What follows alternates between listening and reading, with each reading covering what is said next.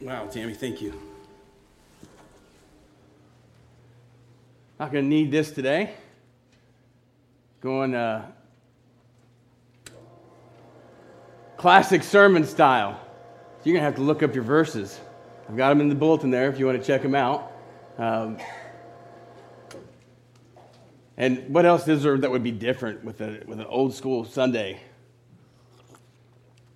Traditional preaching. The preacher wears a tie again. Thank you. Don't get used to it. Got the big pulpit back up here. Trying to think what else.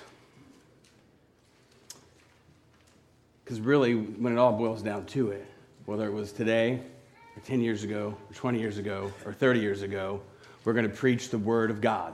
Amen? That's the thing that never ever changes, y'all. That's the thing that is always going to stay the same. It's that flower that never fades, that grass that never withers. We're talking about the Word of God. And we know that when we follow the Word of God, when we obey it, when we really look at it and say, what are we going to do with our lives? How are we going to follow Him? We know that we need to be focused followers of Jesus Christ. Those that decide, we're going to say, we're going to follow Jesus, and we're going to be focused about it. We're going to take it seriously.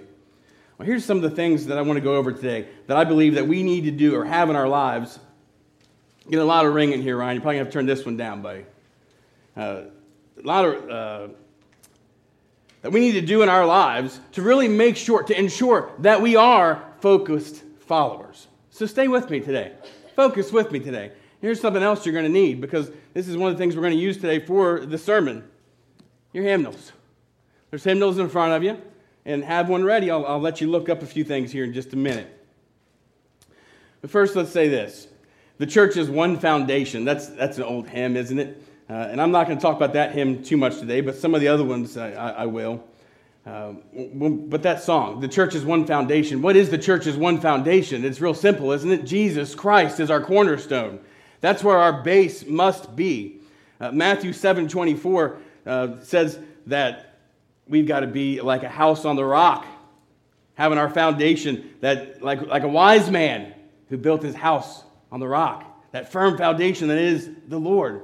Whenever Christ said he's going to build his church upon the rock, he wasn't talking about Peter. He was talking about Peter's confession. I believe that Jesus is the Christ, the Son of God. And folks, if we have our foundation on that statement right there, on that fact, then we can be focused followers. But let's look at Ephesians chapter 5, verse 1 and 2. Because here's where it all boils down to, I believe. Imitate God, therefore, in everything you do, because you are his dear children. Live a life filled with love, following the example of Christ. So we know we have to imitate God, and we have to follow the example of Christ.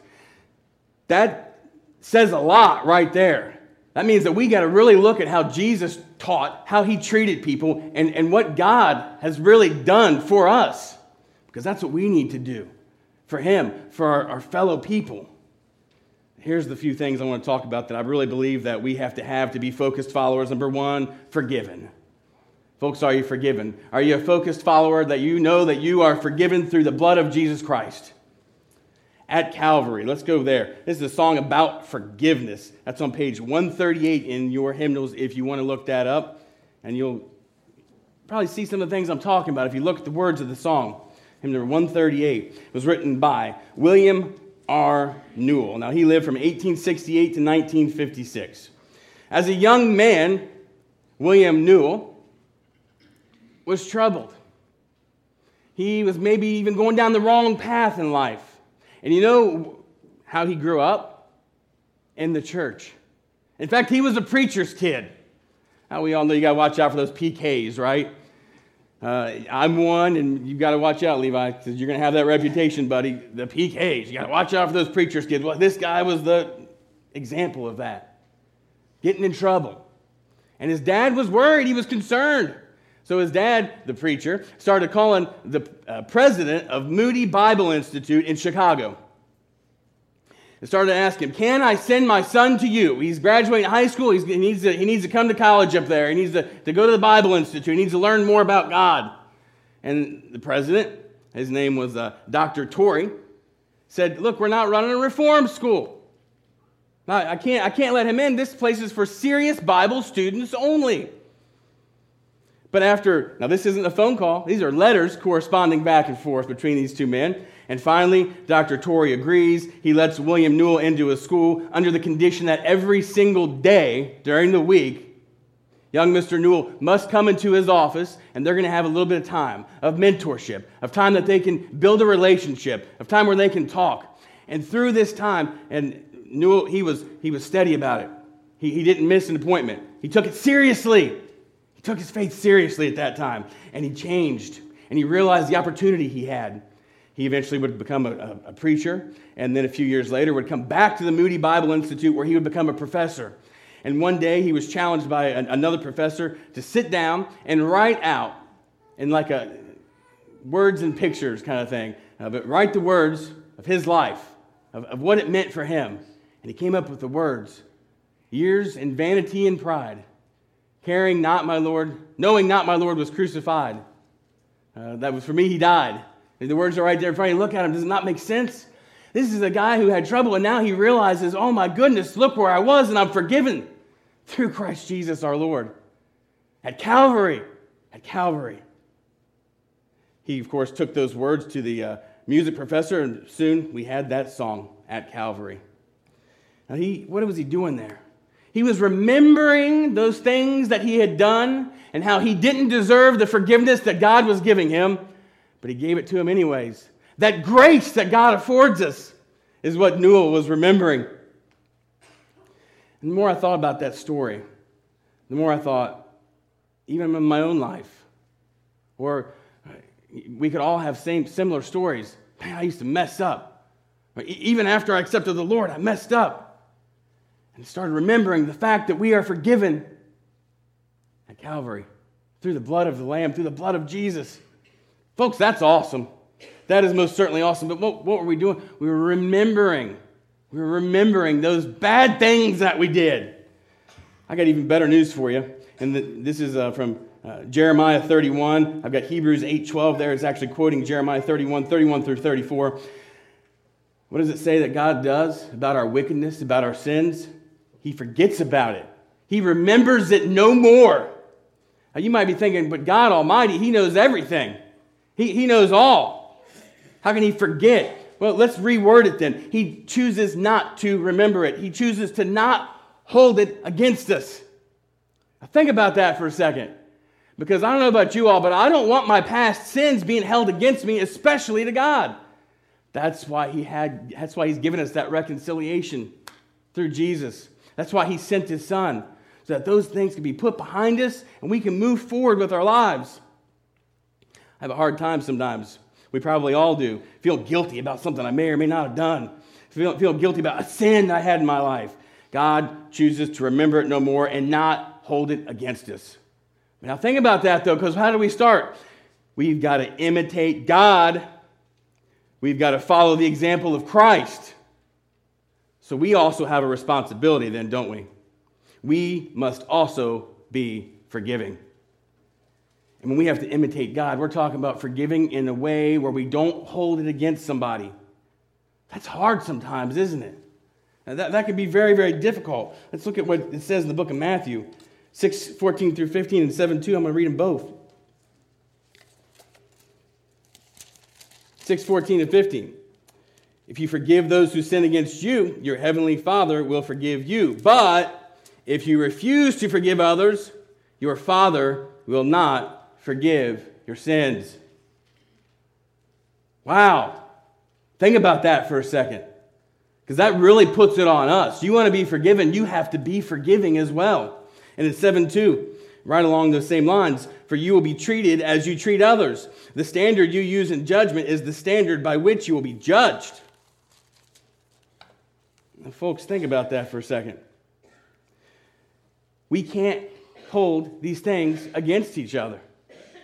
If you've got somebody in your life who sinned against you 20, 30, 40 years ago, God doesn't remember that. So why do we? And even in the church, you think about this, because there's some things that we might deem that are worse than others. There's some things that can disqualify you from a lot, but God remembers them no more. So if he remembers them no more, why are we? Now think about that for a second. In your lives, in your own individual lives, we've got to be forgiving. It's not a we should be. We must be forgiving. Life's too short, y'all. We got to move forward. Philippians 3:13 is going to go right along these lines too. I really like this verse. Posted on Facebook last night. Apostle Paul says, I focus on this one thing, forgetting the past and looking forward to what lies ahead. I press on to reach the end of the race and receive the heavenly prize for which God, through Christ Jesus, is calling us. I focus on this, forgetting about the past and looking forward to what lies ahead, pressing on. That's what we have to do too. That is great advice. Again, keep on keeping on. Let it go. Life's too short. Faith is too important. Folks, whatever's happened in your past, let it go. Leave it behind. We got work to do. We've got a lot of work to do here as a church, as a body of believers. That's our responsibility. Of course, we care about those that have been here before us. We respect them. We honor them. We love them. Whether it was 5, 10, 15, 20, 111 years ago, we love them. Those are our brethren. Absolutely, 100%. But you know what, guys? What we have to do here, we can't live off past success. We can't. We've got to strive towards the future. Because if we just keep looking behind us, we're going to miss out on so many opportunities to serve the Lord. You got to forgive, you got to forget, and you got to move forward. That is what focused followers do. And that's Scripture. That's Scripture. What else is a focused follower going to do? We're going to be fruitful. That word, what does that mean, to be fruitful? That's the fruit of the Spirit. Love, joy, peace, patience, kindness, goodness, faithfulness, gentleness, self-control. And again, that's not something that we ought to do. That's something that we must have in our lives. This song, I really, really like this story. He Lives. That's page 533 if you want to look that one up. He Lives by Alfred Ackley. Now, this guy, again, lived from 1887 to 1960. He was a songwriter as well as his brother, and was also a preacher. He worked with Billy Sunday and his revival movement there for a little while before he really went into full-time ministry. And during one of his small group type settings, when he was having a Bible study for young men, there was a Jewish boy, the story goes, that came in and had been attending these things regularly, kind of exploring who Christ actually was.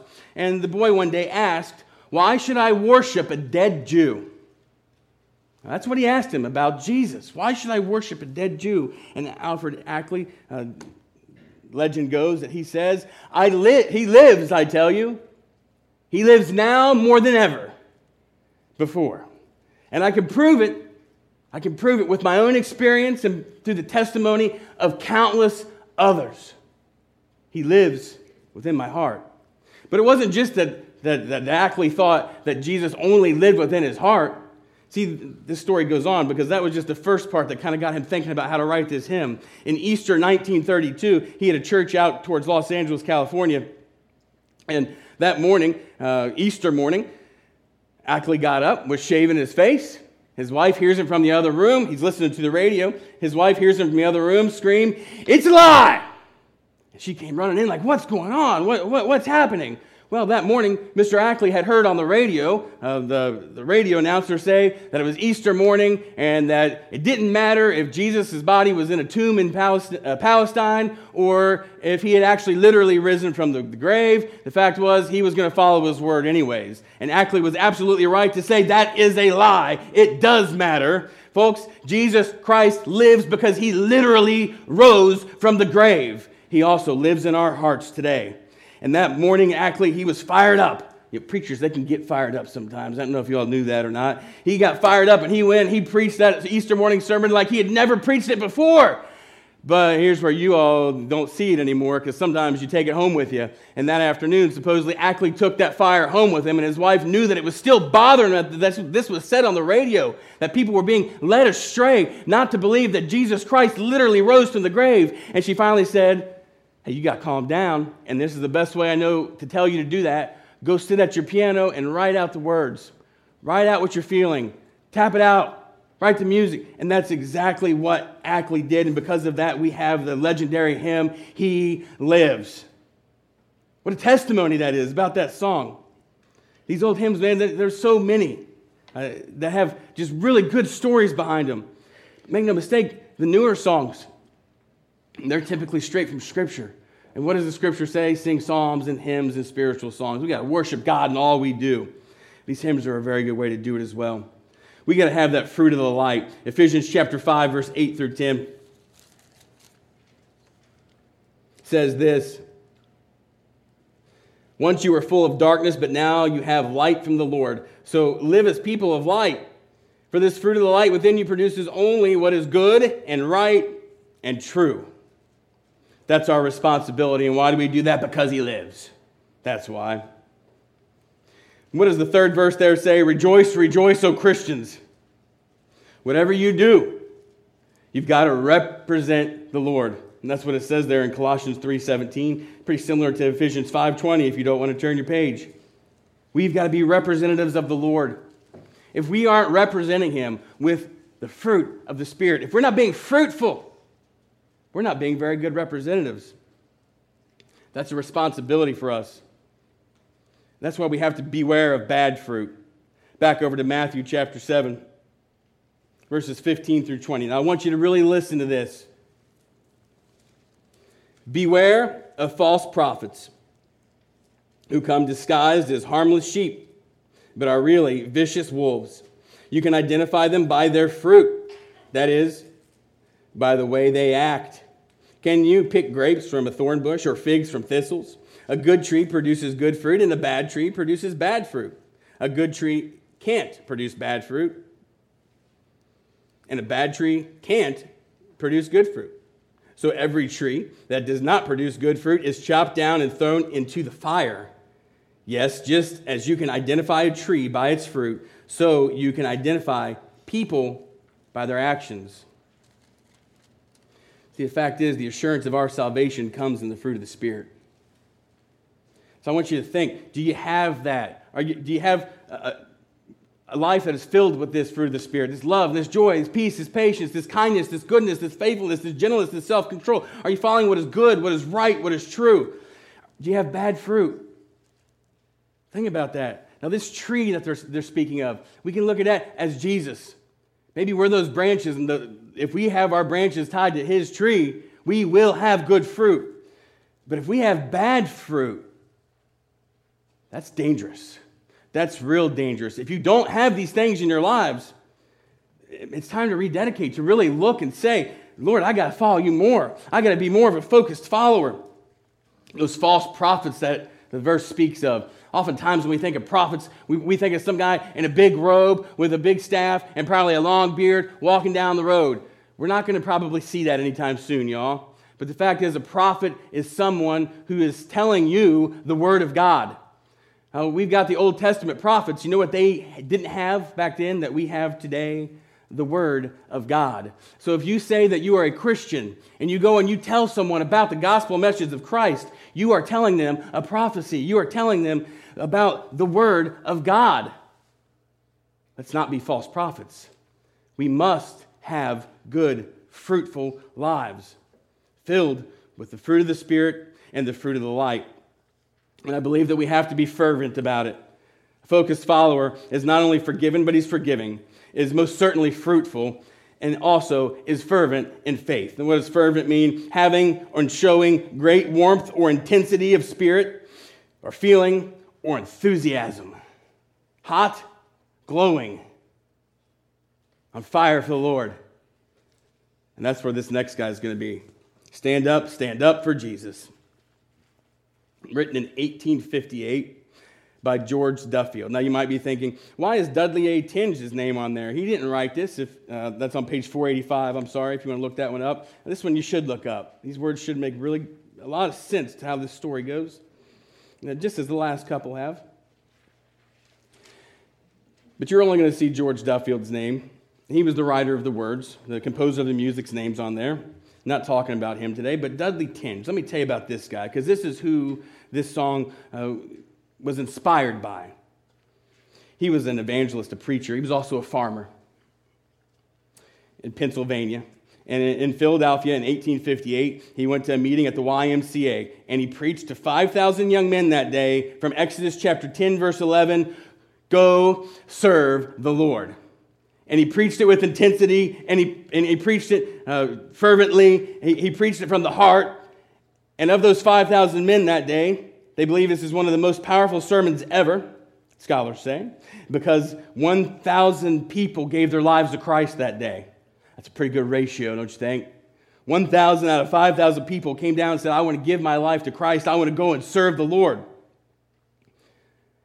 Well, after that, less than a week later, Dudley went home and was working on some of his farm equipment. It involved a mule and some gears. And he had gone out there just to kind of check on things in his nightshirt early that morning, and got his arm stuck and nearly ripped off of his body. It would have to be amputated. And just a few days later, just a little over a week after this sermon, Dudley A. Tinge went to meet the Lord. And I think he was only like 30 years old, 35.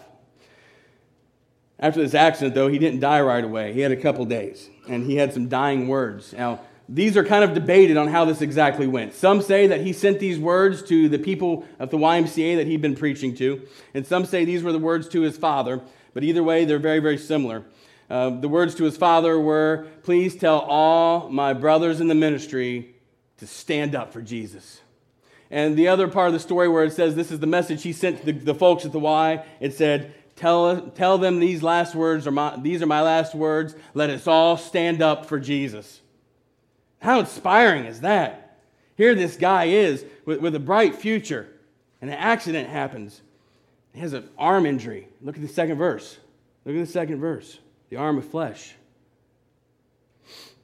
And yet he still says, let us all stand up for Jesus. Well, his good friend in the ministry, even though one was a Presbyterian and one was an Anglican, it didn't really matter. George Duffield goes into his congregation that next Sunday morning, mourning the death of his friend.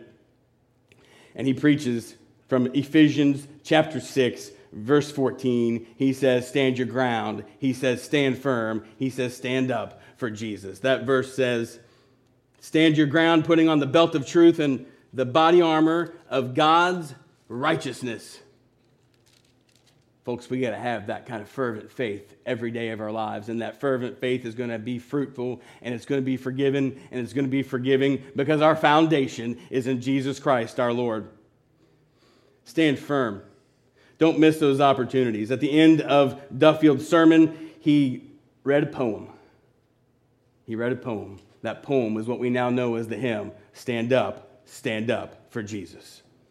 See, the fact is, when we're fervent Christians, we can't miss an opportunity to serve Him. We must go and serve the Lord. We must go and represent Him. And we must have the actions and the attitude and the behavior that matches up with that. Ephesians chapter 5, verse 15 through 17. This will be our last verse today. It says, be careful how you live. Don't live like fools, but like those who are wise. Make the most of every opportunity in these evil days. Don't act thoughtless, but understand what the Lord wants you to do.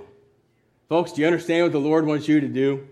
He wants you to serve Him. He wants you to be obedient. He wants you to be forgiven and forgiving. He wants you to be fruitful. He wants you to be fervent in your faith. He wants you to be a focused follower.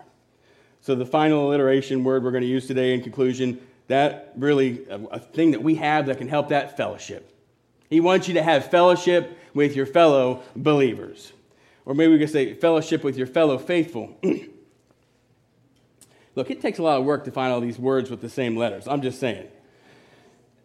How are we going to have fellowship? One of our favorite hymns here, Family of God. I'm not going to talk about the story of that one today. I think it's a Gaither song. The family of God, what a resource that is. Now think about this. What a resource we are to each other. Now we know that. We know that. Don't take it lightly. Our church. What about this family of God, these resources? The preachers. Now, I promise you, Scott and I, we will do everything we can to help you with your faith. We want to build relationships with you. Your elders. And you guys, we got good men here. We got 6 guys who I have full confidence in and trust because why? Because I counsel with them. And that's what we should be doing. Here's a resource that you have. I promise you, these 6 elders, they make themselves available to you. They absolutely do. They are there for you to come and talk to them. They'll give you counsel. They will listen to your concerns. They will help you to see the scriptures. They will help you. They will encourage you. They will help lead you. They'll pray for you. They'll pray with you. That's why we got to make their job joyful. Use that resource. Don't hesitate to use that resource. Respectfully. I know I do. I promise you, there's a few of these guys that I call a lot whenever times get down or tough or aggravating. And if I don't call them, oftentimes they may just show up randomly when I need it most.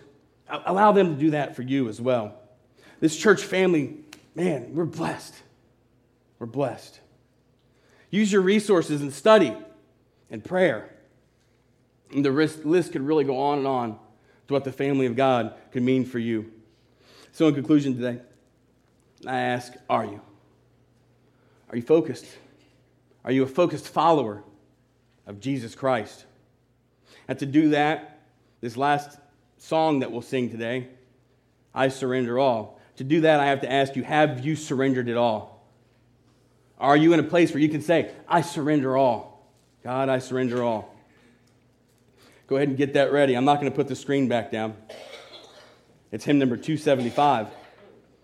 It was written by Judson W. Van Deventer, 1855 to 1939. Now listen to this guy's story. Raised a Christian, faithful in attendance to church. Folks, it takes more than just church attendance. I think we all know that. But he was faithful. And a musician, played the piano. Well, one day he happened to be playing the piano at a revival. I believe it was in Ohio in 1896. And this revival, this particular sermon that really touched his heart talked about surrendering it all to Christ. Surrendering all, where you'll be fruitful, where you'll be forgiving, where you'll have that fervent faith. And Judson realized on that day that even though he had been a follower, he hadn't been a focused follower. And at 40 years old, he humbled himself and he realized that his focus was off. And it was on that day that he went home and wrote the words to I Surrender All and decided that he himself was going to surrender it all to God. Not just the Sunday mornings, not just the typical stuff, but he wanted to go that extra mile. And that's exactly what he would do with the rest of his life. So I ask you today, whether you've been here your whole life, or whether this is your first Sunday with us, I'm asking you the same question. A question that we all need to ask ourselves from time to time. Are you a focused follower? Have you surrendered it all to Christ? Would you please bow with me? Most gracious Heavenly Father, we thank you so very much for your Son, Jesus, and for giving us, affording us the chance to follow him. Help us, Lord, to imitate you in all we do, to follow his example and represent you with everything we do in our lives. Lord, help us to be fervent in our faith, to take it more seriously, to realize our responsibilities. Lord, we know that we fall short sometimes. Thank you so much for picking us up when we fall down. But Lord, we know that we could fall short less times if we could only surrender it all to you. Lord, to the best of our abilities and beyond, help us to do that just now. Lord, we thank you so very much for your Son, Jesus. And in his most precious name we do pray. Amen.